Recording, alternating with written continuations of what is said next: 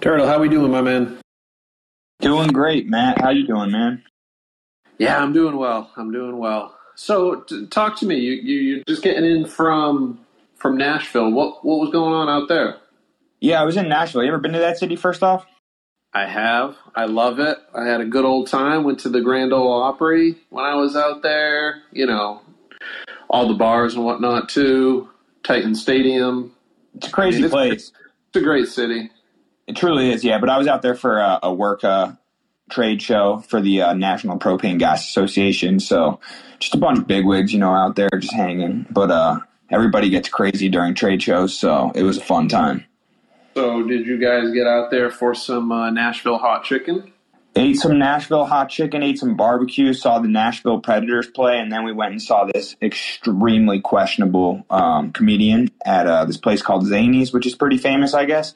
I don't know if you ever heard of Shane Gillis, but the guy is great. So you had a good time. Yeah, we did. We had a lot of fun. Yeah, I had a good Nashville hot chicken experience, and all the fixings on the side. It's a great place, honestly. I don't know if I could pull off living there, but certainly a great place to visit on vacation. Fully agree. It knocks you out after 2 days. I don't think you need more than 3 days max in that city. You get down there, you feel like you got to go hard. You do go hard, and yeah, like you said, knocks you right down. Yes, sir. So how'd the Predators game go? I don't know did you have a dog in that fight, or is that just like, hey, the local sports team's playing? I'm not a big hockey guy, but I know the playoffs are approaching or here, or you tell me if you know more about it. Yeah, I mean, I'm definitely a hockey fan, not as much as I am football, obviously, but I grew up watching the Rangers, but Nashville played the Minnesota Wild, and they're both vying for, I think Nashville's vying for a spot to get into the playoffs. The Wild are already clinched, so ended up happening was Nashville ended up losing with 1.3 seconds left in overtime, so the Wild scored. But that place is electric. I promise you that fan base is very, very good. Well, let's hope they make the playoffs then, so we get you want good fans, so you get good atmospheres for when the Bruins can ultimately win. Yeah. So a little bit of housekeeping on our end. For the listeners, you'll notice that it's just me and Turtle. Moving forward, it's just going to be the two of us with occasional guest speakers. BD had to, bow out, and we respect him for that. He just let us know, with family commitments and kids and work and everything, the necessary time commitment just wasn't there. He's going to be back to guest for sure every now and then, just the week to week and all the stuff in between that goes into it, on the socials and whatnot as well.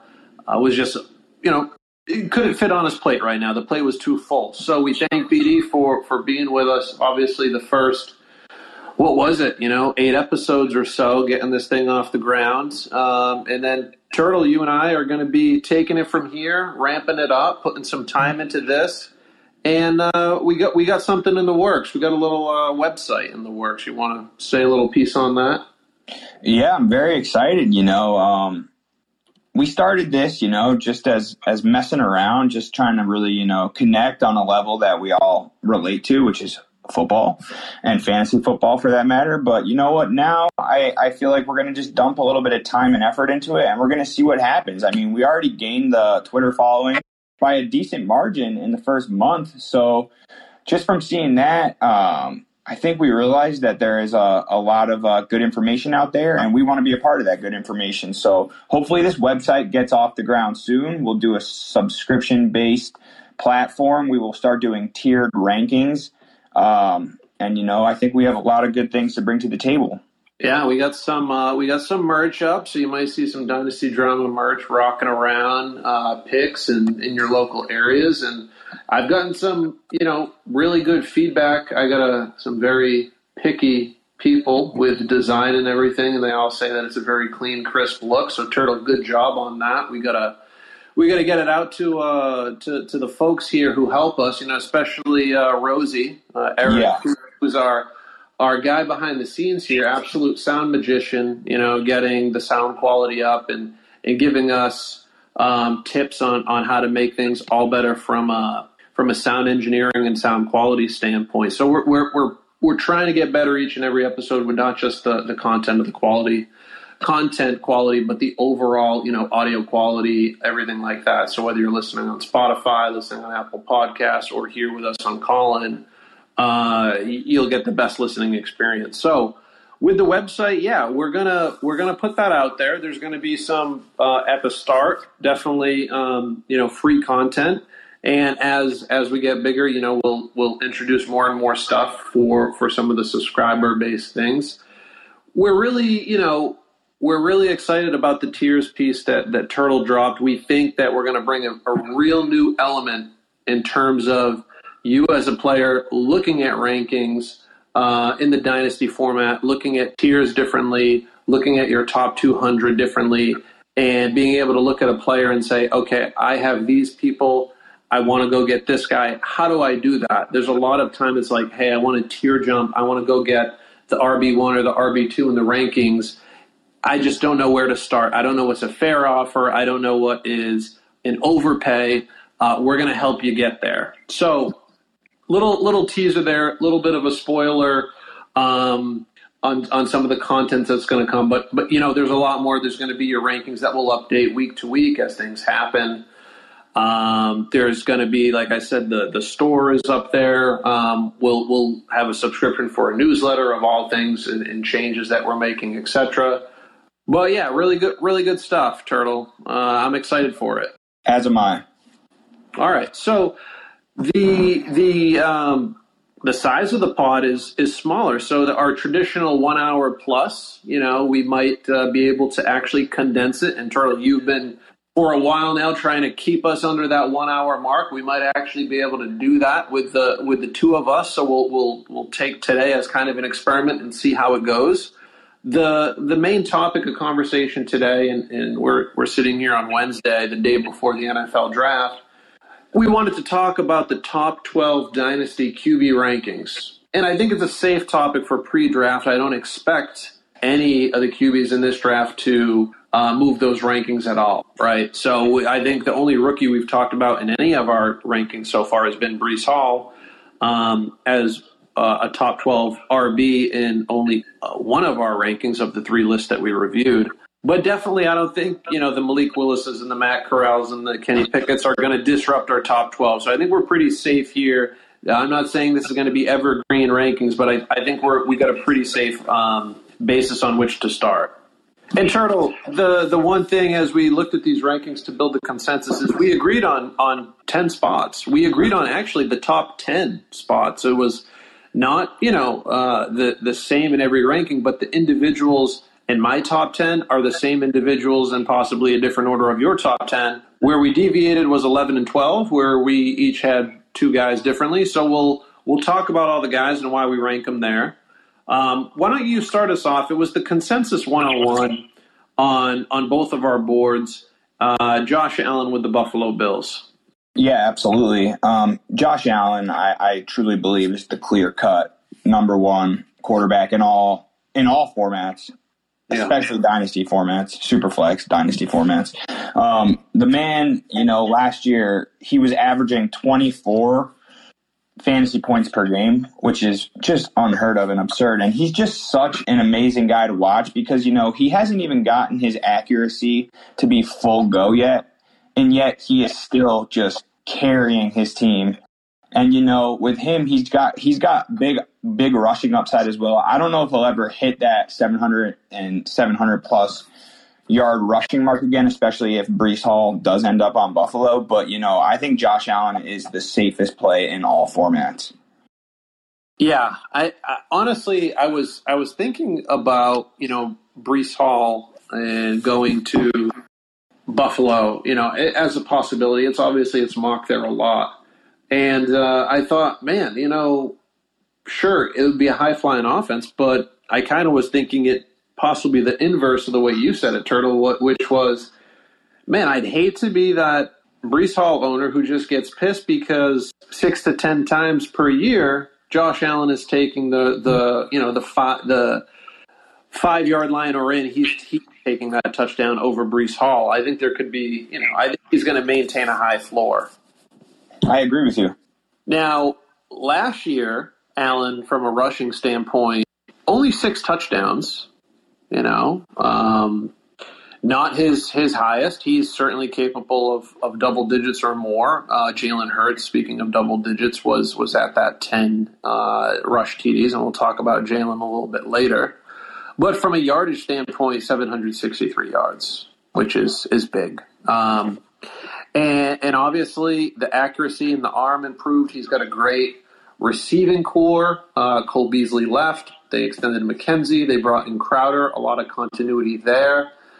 Gabe Davis took a step up in the playoffs. We'll see if it's a real thing. Obviously, Stephon Diggs is solid as they come. So I agree. He's firmly up there. If you're in the Dynasty startup Superflex format, he's the 101 by a long margin. He's probably the most valuable commodity in a Superflex Dynasty format because he combines such tremendous upside with such a young age. He's only 25 right now. And he's built like an absolute tank, 6'5", over 235 pounds. He can continue to run because he's built like a running back. He's built bigger than a running back, really. So I got nothing bad to say about Allen, except I wish he was on my team. Yeah, and the craziest part about Josh Allen, especially in our league, because I like going back and forth and just kind of giving some real-life examples of players in our league, because I think it just makes it a little bit better. Josh Allen is extremely unattainable in our league. The owner that has him won't even entertain offers, which I can fully respect because, like we just said, he is the clear-cut, highest-rated, highest-ranked commodity in this whole space. Mm-hmm. Mm-hmm. But it would be nice to have an opportunity to be able to get him. Yeah, he seems pretty unattainable. So now let's talk about we had a tie, actually, I should say, on our consensus number 2. We had Justin Herbert and Patrick Mahomes come in at an exact tie for the number 2. So I had Justin Herbert number 2 in my list. You had him at number 4. And we both had Patrick Mahomes at the 3 spot in both of our lists. So, starting with Justin Herbert, I mean, I can't recall, Turtle, in recent memory, a guy with such a great start to his career as Justin Herbert had. 38 pass TDs against only 15 interceptions on over 5,000 passing yards. Now, in terms of passing yards, that was second in the league, trailing only Tom Brady. And just how amazing Tom Brady is, he had over 300 more yards than Justin Herbert. But Herbert actually, he showed some mobility last year on the ground. He gave you over 300 yards on the ground to go along with 3 TDs, and I think he was just kind of tapping into that rushing upside.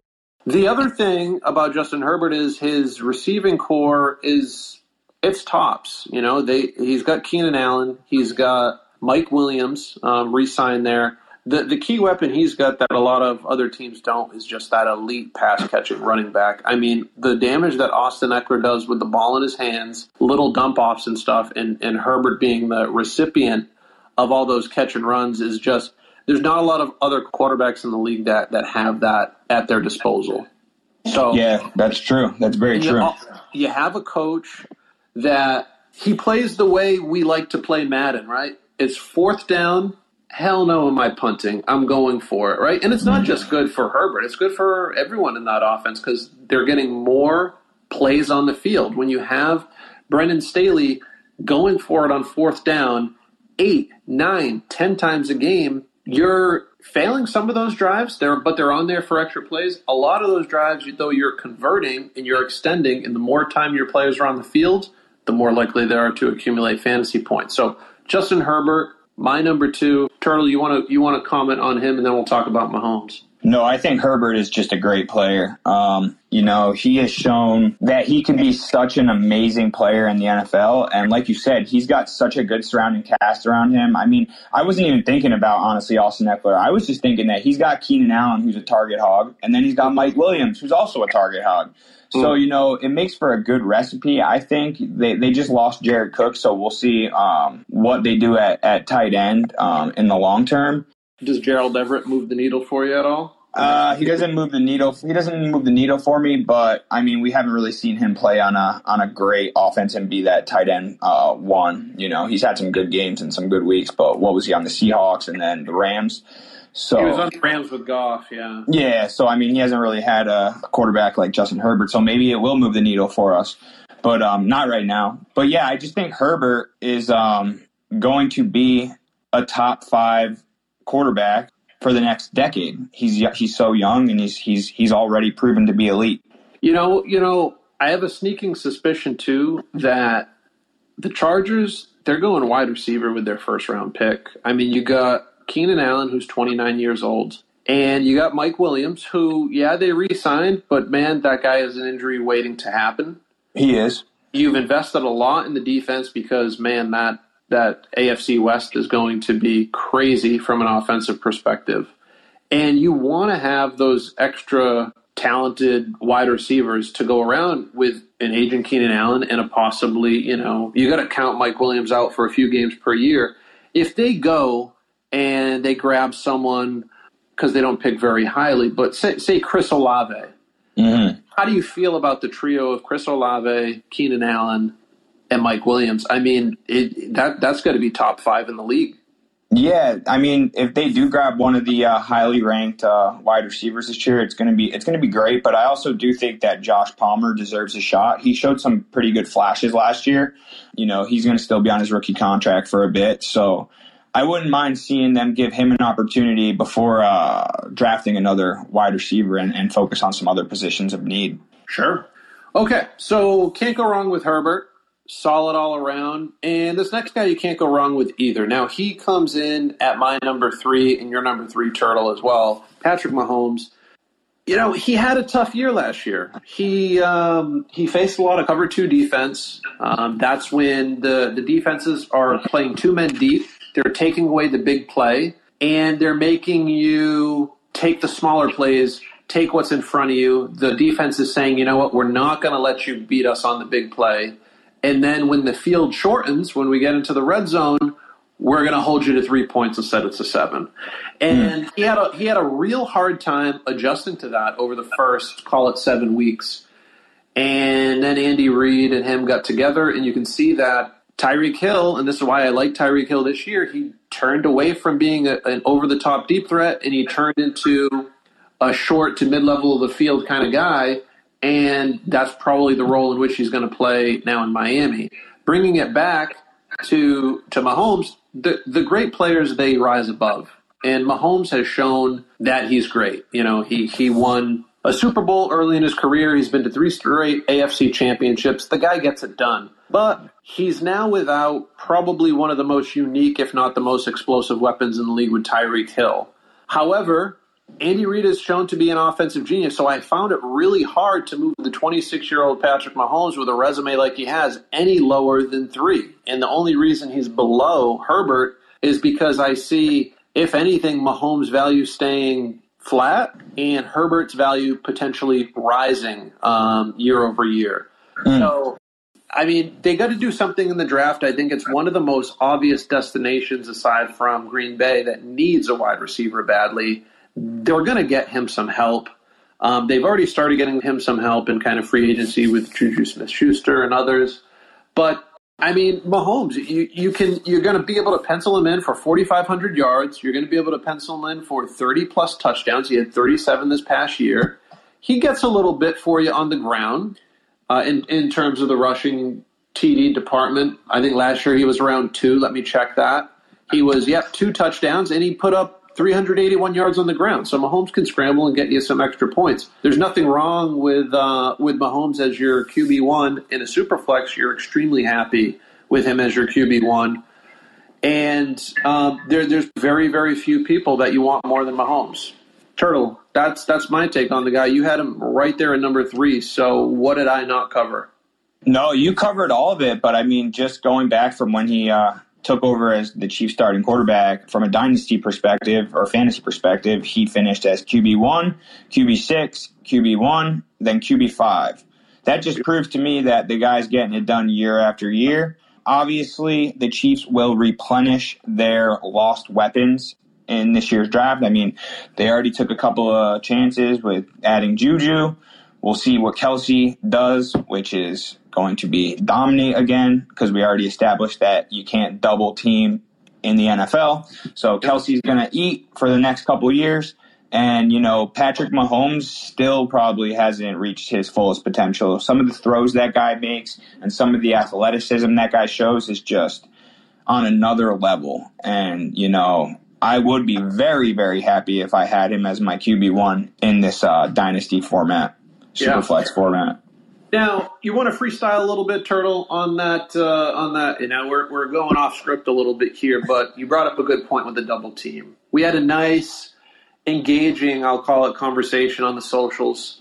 It was around a sophomore wide receiver who could, or it was a current wide receiver one, actually, who, if their current team drafts a high-round rookie, who is going to, be negatively impacted the most, right? And I was kind of elevating Devontae Smith, saying he's the one that I worry about the most. Jalen Hurts could barely support him. If they go get a Garrett Wilson or some other alpha, I don't think that bodes well. And then we had someone in the comments say, vehemently disagree. Don't like that at all because here and why, it's going to free up targets. Basically, last year, Devontae Smith got doubled on every play, right? So I'll throw it over to you. We looked into the facts. We got some Pro Football Focus actual statistical data. We saw that Devontae Adams was the most double-team targeted wide receiver in the entire league, and that was on less than 15% of his plays on the entire season. Yeah, wasn't it 11? Was it 11%, Matt? I think it was. You tell me. I was under 15. Cooper Kupp was at the bottom of the list, around fifth on the list. We were covering the top 5, and he was just under 10. So there was, your usual suspects of your alpha ones were at the top. But they're getting covered, let's round it up to 15% of the time. That means 85% of the time they're in single coverage. So that's not us. That's not us anecdotally. That is hard data showing you that your eyes are telling you that the guy that you like is double teamed more often than not. However, the actual data shows through how these defenses scheme to take away the alpha wide receivers, you just can't. It's not Madden. You can't keep selecting the same play and shutting the offense down over and over. This is a professional organization, and they will break the mold at some point. And we see that mold breaking probably happens around the 15% mark. That's when Aaron Rodgers chucks one up deep to Marquez Valdes-Scantling, and the defense smartens up and says, well, we can't let that guy beat us over the top again in the second, third, and fourth quarter because he just did it now. And I think that's a good enough walk down that road. We brought up MVS. He's the other weapon that they brought into Kansas City to bring it back full circle to Patrick Mahomes, along with Juju Smith-Schuster, right? So you got MVS there. Is he replacing Tyreek one-for-one, Turtle? That's a very easy question, but I'll throw it over to you.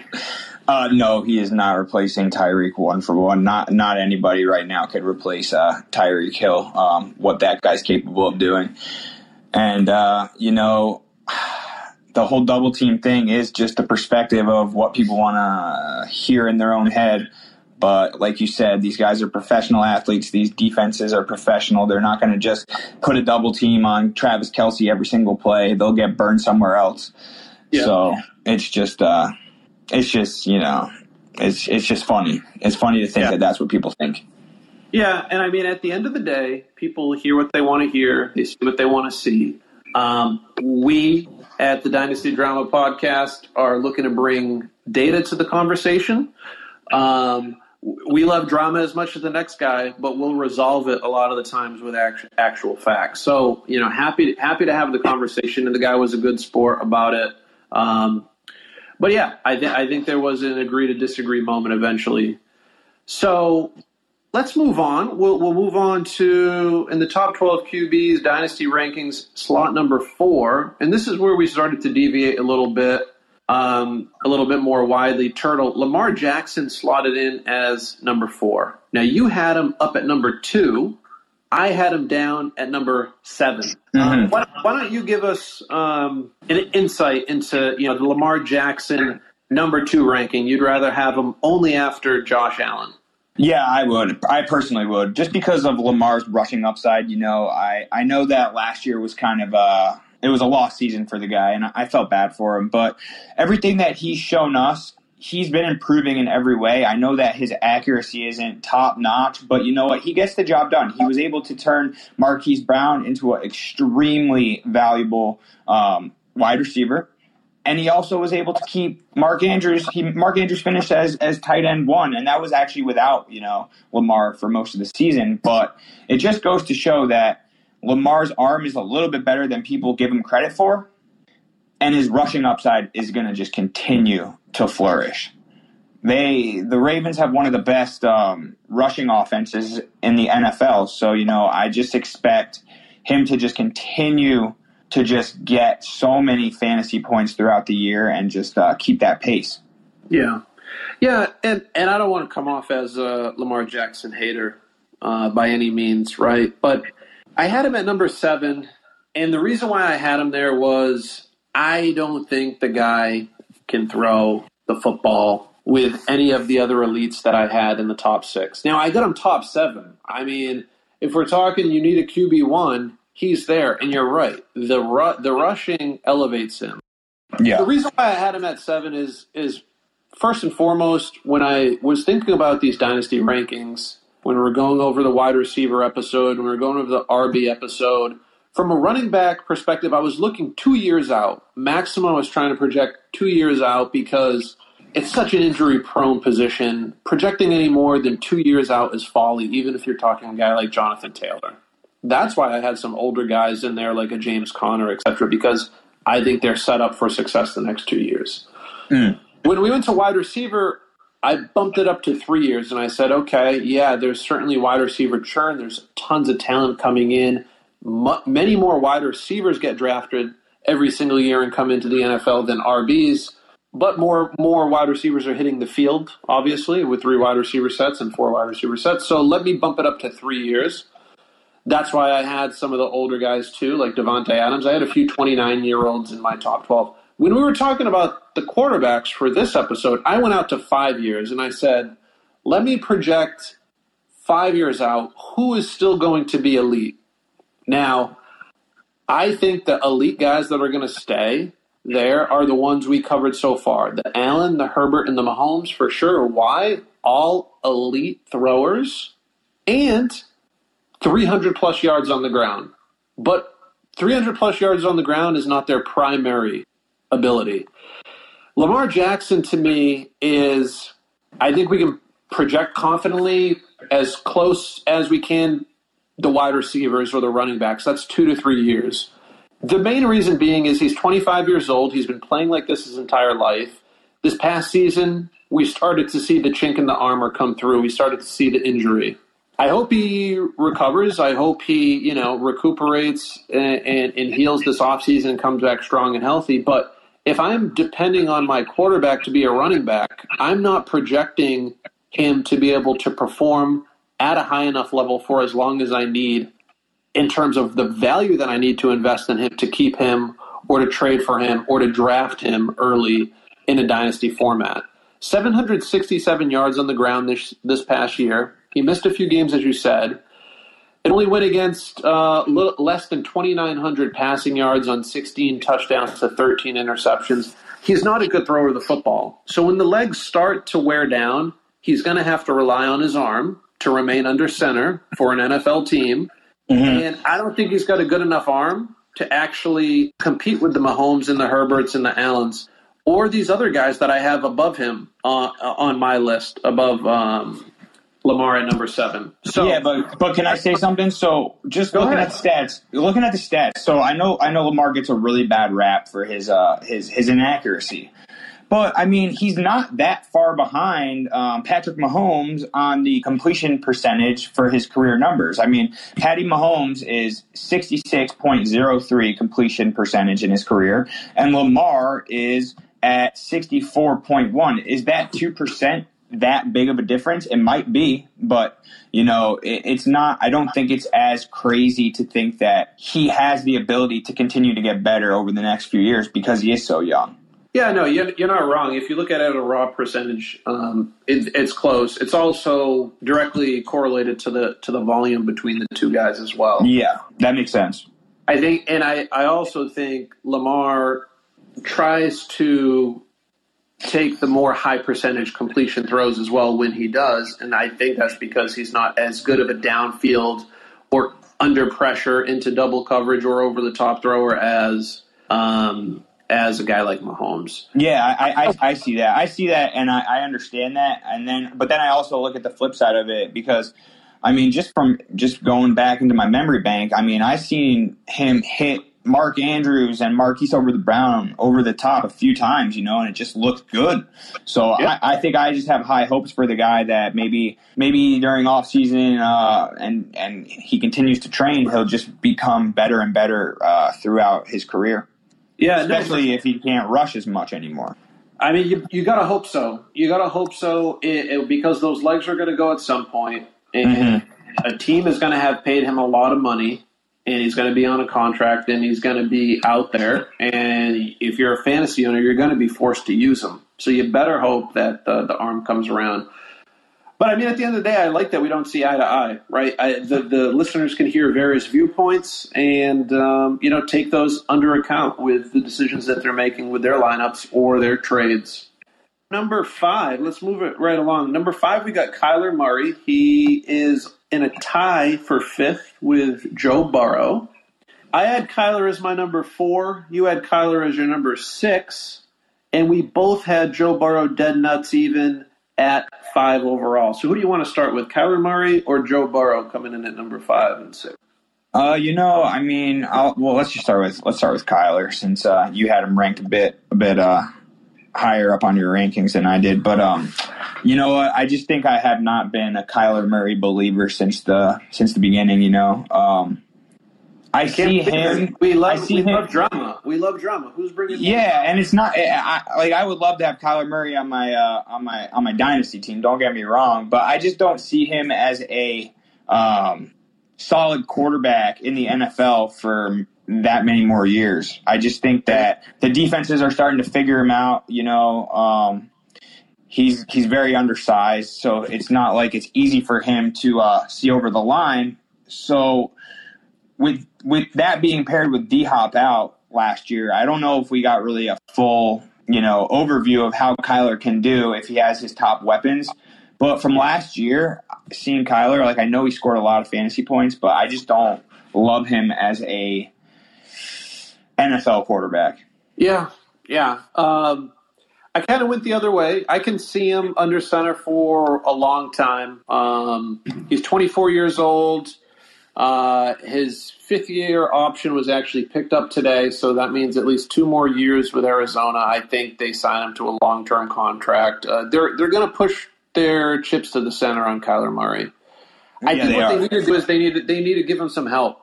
Christian Kirk walked. They re-signed A.J. Green. He is, if you depend on A.J. Green for more than 500 yards, you're fooling yourself. Hopkins is going to be great for another year or 2, but he's getting old. They are another team who drafting a high rookie would really, really help Kyler in terms of the future. Rondell Moore's there, but I think he had one of the lowest ADOTs I've ever seen. And they need to open up his route tree and help Kyler out. You obviously saw last year he's very dependent on his mobility. His whole game is linked to his mobility. And that's just rushing upside. That's his passing as well because he creates a lot in the pocket. Even when he scrambles and doesn't run past the line of scrimmage, he's opening up things down the field. Once that Green Bay game happened where he hurt the ankle, it was really downhill. So if you look prior to that game, though, I mean, we're talking very, very elite levels of production prior to the Green Bay downfall. We got a 33-point This is 4-point pass and scoring. 18.5 points, 22 points, a down week against San Fran, great defense. 14 points, 25, 21. I mean, those 25-plus points, they're enough to win you the week. And then, he struggled a little bit down the stretch nursing the ankle injury even after taking a few weeks off. But paired with D-Hop leaving, I think there's some reasons why it went the way it did. But, when we talk about the difference between him and Lamar in my mind is he's not as dependent on the rush. Even with missing this, I think, same amount of games as last year, he only had 400 rushing yards. I think he made a conscious comment prior to the season starting that they should be using his legs as a luxury, not as a necessity. And I think they really gave more to James Conner, more to Chase Edmonds last year, and we kind of saw that. So I saw Arizona maybe preserving those legs as opposed to, what we saw in Baltimore, and maybe that was because they really didn't have many running backs last year, using Lamar just as often as they always have done. So missing a few games, 24 touchdowns against 10 interceptions, and almost 4,000 passing yards. He certainly would have been well above 4,000 had he played a complete set of games. Moving on to Joe Burrow. Turtle, give us your thoughts on him.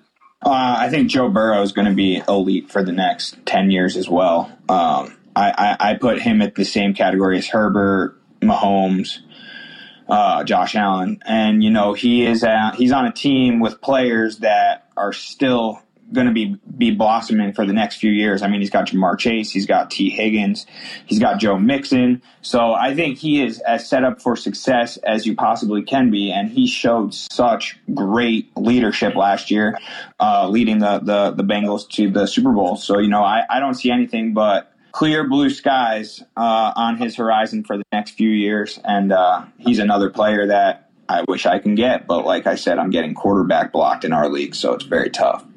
Well, I think with Joe Burrow, it's going to be a tale of what Joe Burrow are you getting?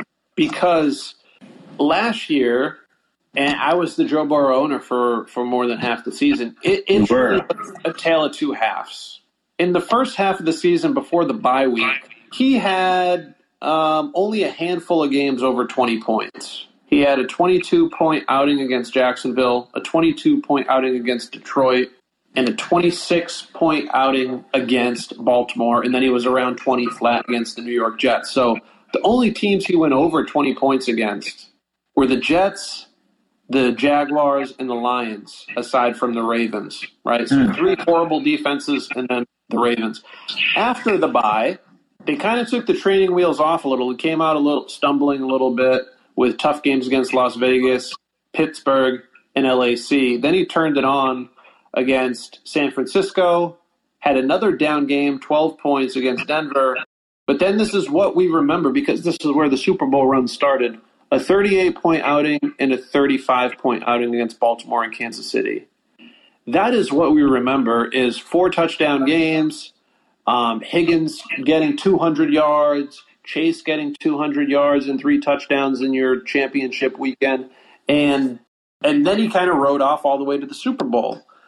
What you don't realize is, as an owner, he was not winning you any weeks. So what is really going to make or break Joe Burrow as a top dynasty quarterback is if his end-of-season finish is more what the team decides to do moving forward as opposed to the very balanced mix-and-type approach that they had for the majority of the season. And I'm telling you, it was more than 50%. We're talking 70% or more. Joe Burrow, you were just kind of okay with. The number of 20-point games was out of – he played 16 games, Turtle. He went over 20 7 times. Yep, I see that. More than half the season, you weren't happy. I mean, 18 points is great for you if you're trotting out Derek Carr. You're like, oh, that was a great week from Derek Carr. If you're trotting out what we perceive to be a top 6 dynasty running back, you're expecting 20-plus point outings to be his average, right? So I think he put on a great show at the end of the year. I ranked him as my number 5 because I think Cincinnati's smart enough to know that's what they have to do. They got the elite weapons that you obviously outlined, and I'm putting my bet on that's what they do. But I will caution and caveat that by saying he has a very balanced, even-handed coach. So I wouldn't be surprised if it's more along the lines of what we saw the majority of last season. I get what you're saying. So you're saying just because the Bengals are such a balanced attack, you're thinking that that's going to cap his upside on games? That's what I'm seeing in the data. I think there's going to be a point where they're just going to have to unleash him. Yeah. And that's why I got him at number 5, because I think whether it's this year or within the next 2 years, they're going to have to make that decision to do so, especially as Mixon ages. No, you're right now. So my bet was a long-term one with Burrow, even if it's not this year and Mixon stays a workhorse. Ultimately, there's going to be a let Burrow cook movement, and I think he has all the weapons in the world to cook. But I'd caution against potentially banking on that in the 2022 season. Well, that's fair. That's a fine analysis. I like that. All right, so moving on, we got number 7. Dak Prescott came in as my number 6 and as your number 8, Turtle. So very, very close in terms of where we view and value Dak Prescott. Why don't you start us off with? He's going to have a little bit new look wide receiver room. We probably won't know the full look on the wide receiver room until after the draft. But why don't you assess him as your one of your top options at the QB position? Yeah, I mean he's been doing it consistently the past few years. I know he had an injury recently, so he was coming back from that, but he was able to keep at least 2 wide receivers relevant basically for most of his career. I mean, I know that Amari leaving is going to open up a lot for CeeDee Lamb. At least that's what I would hope for.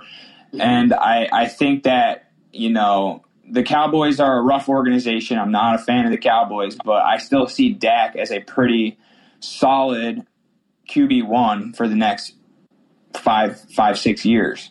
I think it speaks for itself just because, he's got the arm, he's got the I don't know if he's got the mobility so much, but he's got the arm, so I think he can definitely carry CD to at least a top 10 wide receiver. He can definitely carry at least a top 10 wide receiver. Yeah. I think he's going to run a little bit more in this upcoming season. So the season before, he had that really awful ankle break early on in the year, missed the rest of the year, or ankle dislocation, stress fracture, what have you. So he was coming back off that this year. As we know, with those major injuries, it kind of takes you some time to get your sea legs under you again. And then I think it was early on in the season, prior to the bye week, he pulled his calf. So the calf it's a really important muscle for all position groups, not just for running backs and wide receivers who are making a lot of cuts and exploding off of that. But if you want to be a mobile quarterback or you want to have a lot of velocity in your throws, you need to be able to plant well.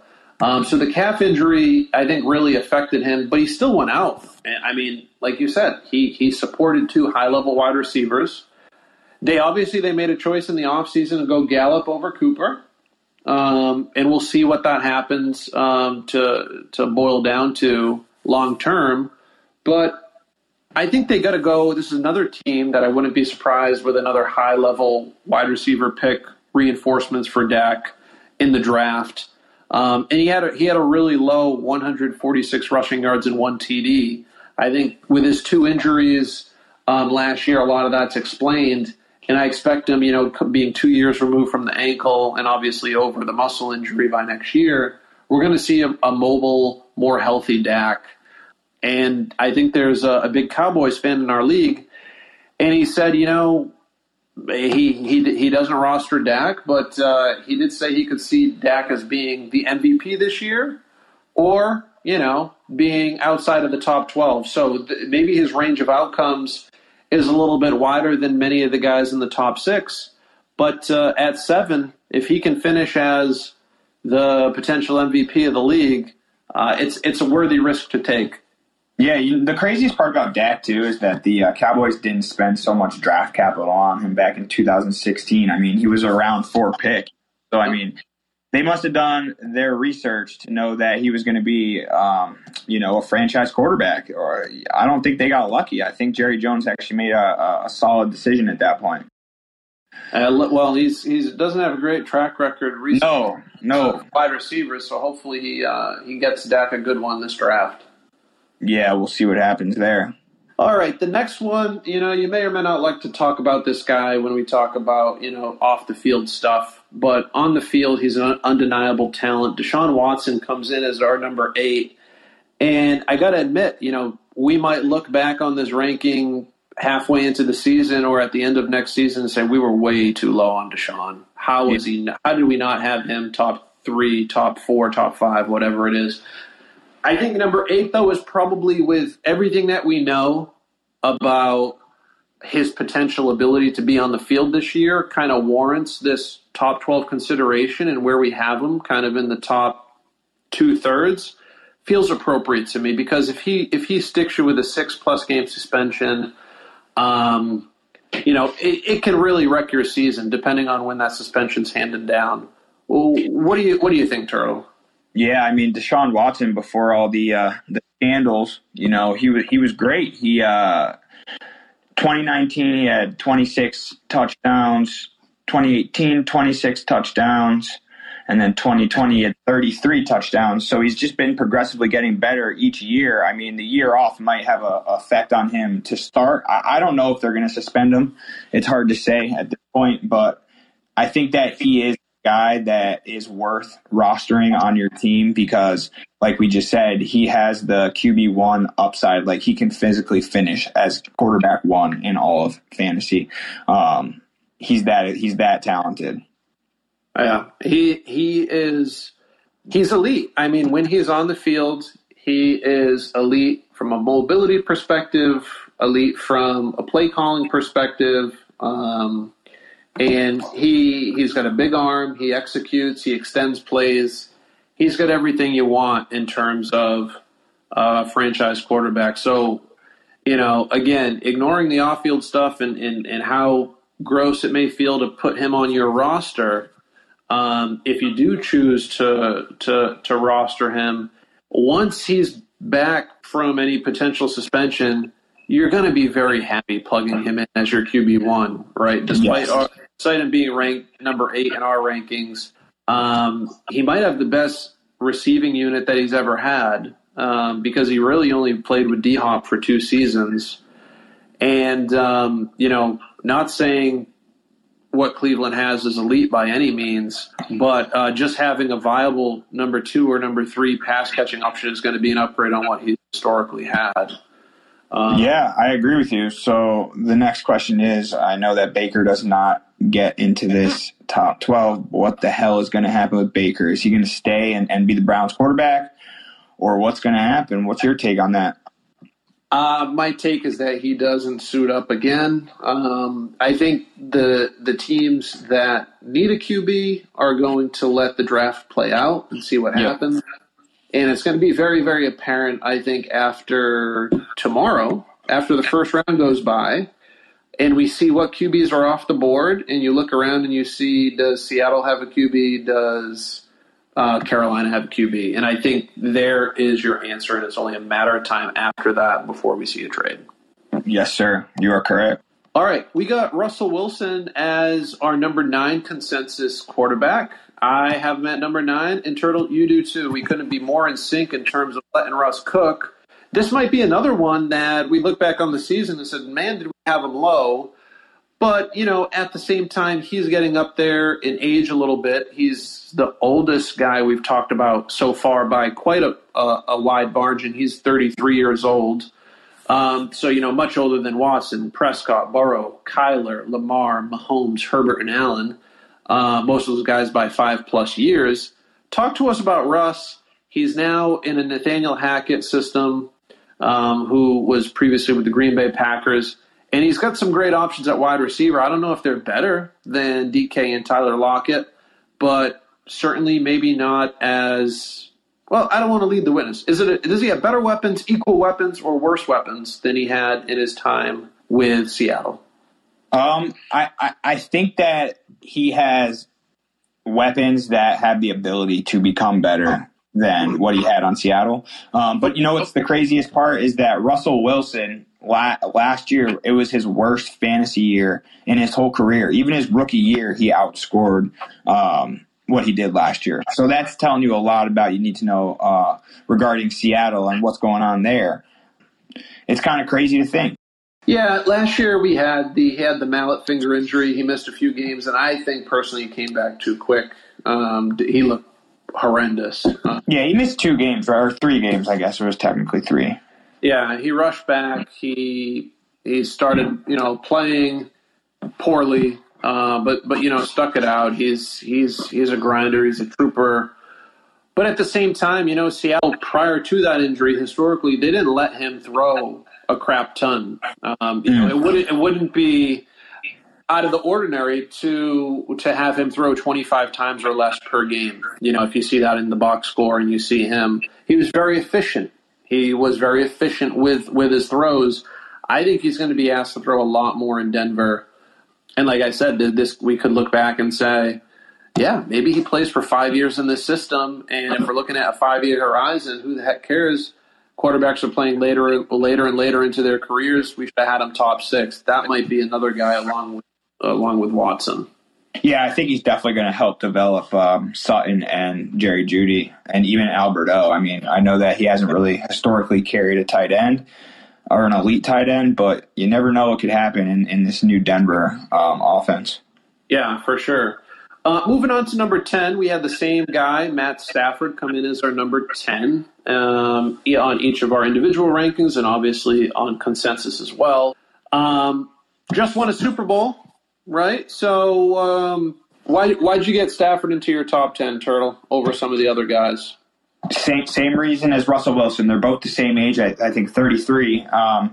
They both have at least, I'd say, 5 more years. I mean, if I'm going off of the, it's tough now because I'm going off of the Brady scale, which I probably shouldn't be doing. But if you look at Aaron Rodgers, he's 38 and he's still an extremely elite quarterback.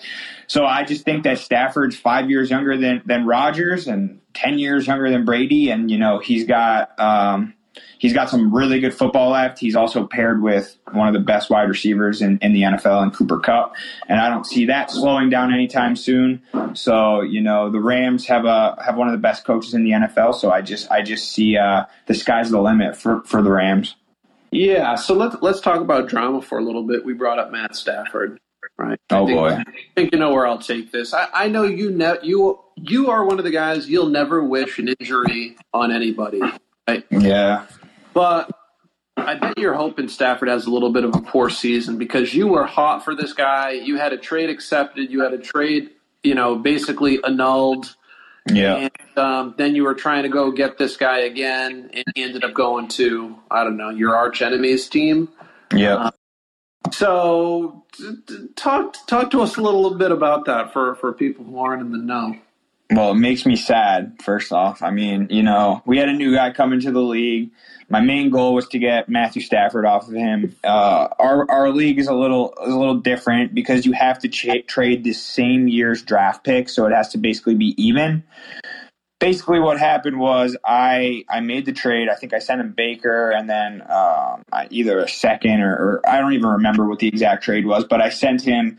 It was basically just going to be Baker and some picks for Stafford. And I ended up sending him a 2023 pick, but he was giving me a 2022 pick, so it annulled the trade. Mm-hmm. I went back to the kid who I made the original trade with, and I pleaded with him. I begged him. I said, please, let's just make this trade. Please don't, screw me over on this. We already agreed to it. He's our lovely sound engineer, by the way. He wouldn't go back on the trade and make it fair because it got all up into the group chat. So everyone in the group chat was basically saying yo, you're screwing this kid over. Don't do this trade. Don't do this trade. So I ended up not getting Matthew Stafford. So now I am rolling with Aaron Rodgers and Tua, which I'm not too mad about, but I would have rather had Stafford over Tua. Yeah.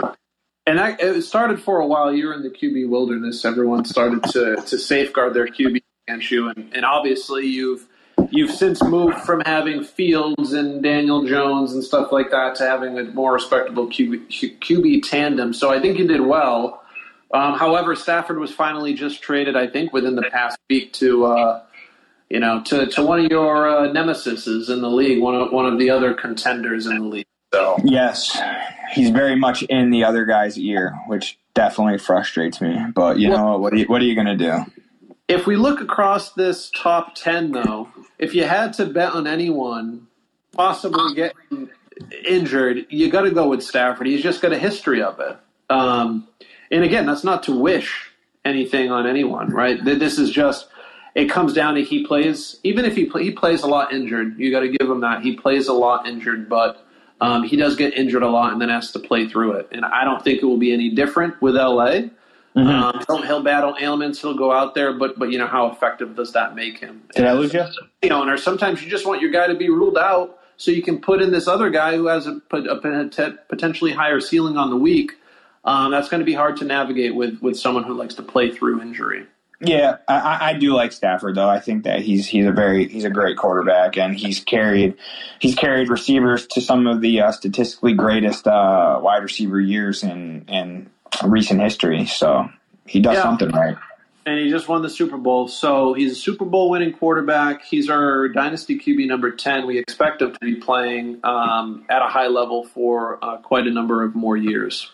Yep. All right, let's roll right into number 11 and 12 back-to-back here because they're tied at 11. This is where we started to diverge. You had Jalen Hurts as your number 11. I had your new quarterback, Tua Tagovailoa, as my number 11. I'll start with Tua. The reason why I had him ranked there is when we were going over the wide receiver dynasty rankings, I had both Jalen Waddle and Tyreek Hill in my top 12. How do you get two top 12 receivers supported by a quarterback and not have them in your top 12? I can't do that math. I know you're going to be looking around at other folks' dynasty rankings, other redraft rankings, all that other stuff. You're going to see Tyreek Hill high. You're going to see Jalen Waddle high. You're going to see Tua Tagovailoa low. That is a low intelligence analysis by those analysts. It doesn't compute. Either make a bold take and put one guy high, one guy low, and Tua low. If you have both those guys high, the only person supporting them is Tua, and he's getting everything that goes to both of those wide receivers. So if we have a T. Higgins and Jamar Chase level situation on our hands, or Mike Williams and Keenan Allen, all their QBs supporting two top wide receivers, those guys are always your top 12. So if it works out for those receivers, it's going to work out for Tua. That's why I got him in my number 11. I don't know. Maybe I'm the dumb one, Turtle. You tell me. No, I'm very happy about that because I think that with the acquisition of Tyreek Hill, it's just going to open the field up so much. Tua has been he has not been given a fair shake. I mean, the guy came into the NFL with a severe hip injury. I actually just watched a video today on Twitter showing his progression from last year to this year and just his footwork. And just seeing that alone, it made me very excited to see because, he gets a really bad rap. Basically, everyone calls him noodle arm, and I don't think that's the case. He's going to be able to stretch the field now that he's got his agility and speed back, and we'll see what he does. We'll see what he does. I will be very happy if he's a top 12, top 10, top 12 dynasty quarterback for the next few years because I got him. So I'm wishing nothing but the best for the guy. Plus, I live close to Miami, so if they start doing well, maybe I'll invest in some season tickets for the Dolphins. There you go. Roll right into your analysis of Jalen Hurts. Keep it rolling with your number 11. Yeah, I don't have too much analysis. All I can say is that the guy's got great rushing upside, and he is going to produce fantasy numbers. And that's what I was looking for in my top 12. I want someone that's going to be able to score 20 points with literally closing their eyes each week. And I think he's a guy that does that. Not saying that I like the Philadelphia Eagles or I don't even really like Devontae Smith so much, but I think that Jalen Hurts will make him relevant. And I think that because of his rushing upside, he's going to continue to put up big numbers each week. Yeah. Yeah. I mean, I'll tell you what, if Jalen Hurts had first round draft capital, he would have been in my top 12. The reason why I didn't is, again, I agree with you 100%. The guy can throw for 15 touchdowns on a year and still potentially be a top 12 quarterback because he is going to be putting up that rushing floor. The problem is I don't know how long the Philadelphia Eagles are going to let him do that unless I agree, yeah. So I just said, I looked at it again. I want to look out 5 years and I want to be confident with those guys for all those 5 years. That's just the way I personally took this exercise. And that's the only reason I had him out. Otherwise, if it was a shorter time horizon, if it was redraft for 2022, he's up there because he's got a very, very safe floor. And you get him on a week where he gets a few passing touchdowns as well, and you have a very, very weak winning quarterback on your hands. So yes, somebody's got to steal Dallas Goedert away from Brian so he can be rolling out some absolute shit tight end. All right. So that's our top 12. Again, Josh Allen, Justin Herbert, Patrick Mahomes, Lamar Jackson, Kyler Murray, Joe Burrow, Dak Prescott, Deshaun Watson, Russell Wilson, Matthew Stafford, Tua Tagovailoa, and Jalen Hurts round out the top 12. From our individual top 12, before we break, just talking about two more quarterbacks, it came in as my number 12 was Mac Jones, and number 12 for you, Turtle, was Derek Carr. Yeah, and the reason I have Derek Carr there is because he's still young. I think he's 31 years old, and, they have some great talent around them. I think that the more talented the skill positions are, the better it's going to be for the quarterback. And Derek Carr, he showed some really good flashes last year. So we'll see what he can do this year. I think that anybody that acquires Devontae Adams should have a boost in their fantasy numbers just because that's how good Devontae is. So we'll see what Derek Carr can do, and hopefully he proves me right because I like the Raiders. I like Devontae, and I do like Darren Waller if he stays on the Raiders. I agree. I think Derek Carr's arrow was pointing up. Just didn't make my top 12, but if we went to 15, he would definitely been in the top 15. Yep. Mac Jones, and full disclosure, I am a Patriots fan, but I mean, if we're taking emotion out of it, and again, we're looking at just the statistics, Mac Jones, the fifth QB drafted last year, to me, he had the best rookie season. I mean, he was more consistent and certainly brought his team to the playoffs, looked better on the field and more composed than Trevor Lawrence, who, maybe he gets a mulligan because of that coaching staff he was under last year. Justin Fields, I mean, we don't even need to start on that. We know that Chicago is just setting him up for ultimate failure. He's like being sacrificed as an offering to the football gods so they can see you later, Pringle. Yeah, and then you got Zach Wilson. I don't even know what it didn't even look like he practiced. It just looked like he went out there and threw the ball around.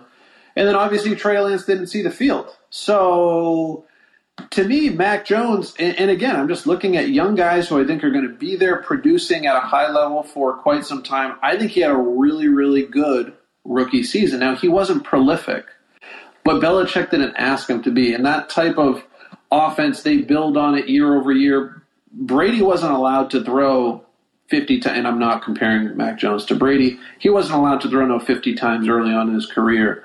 But I think they wanted to see what they had in Mac Jones. They saw that they had a leader.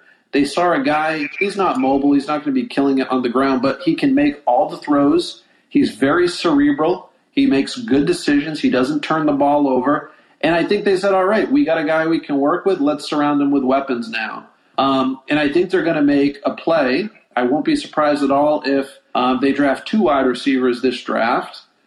First round, I'd love, but I'm not overly optimistic. But I think they definitely get one in the second and possibly in the third as well. To start giving him some talent at the receiver position higher than that of the Kendrick Bournes and the Nelson Aguilars of the world.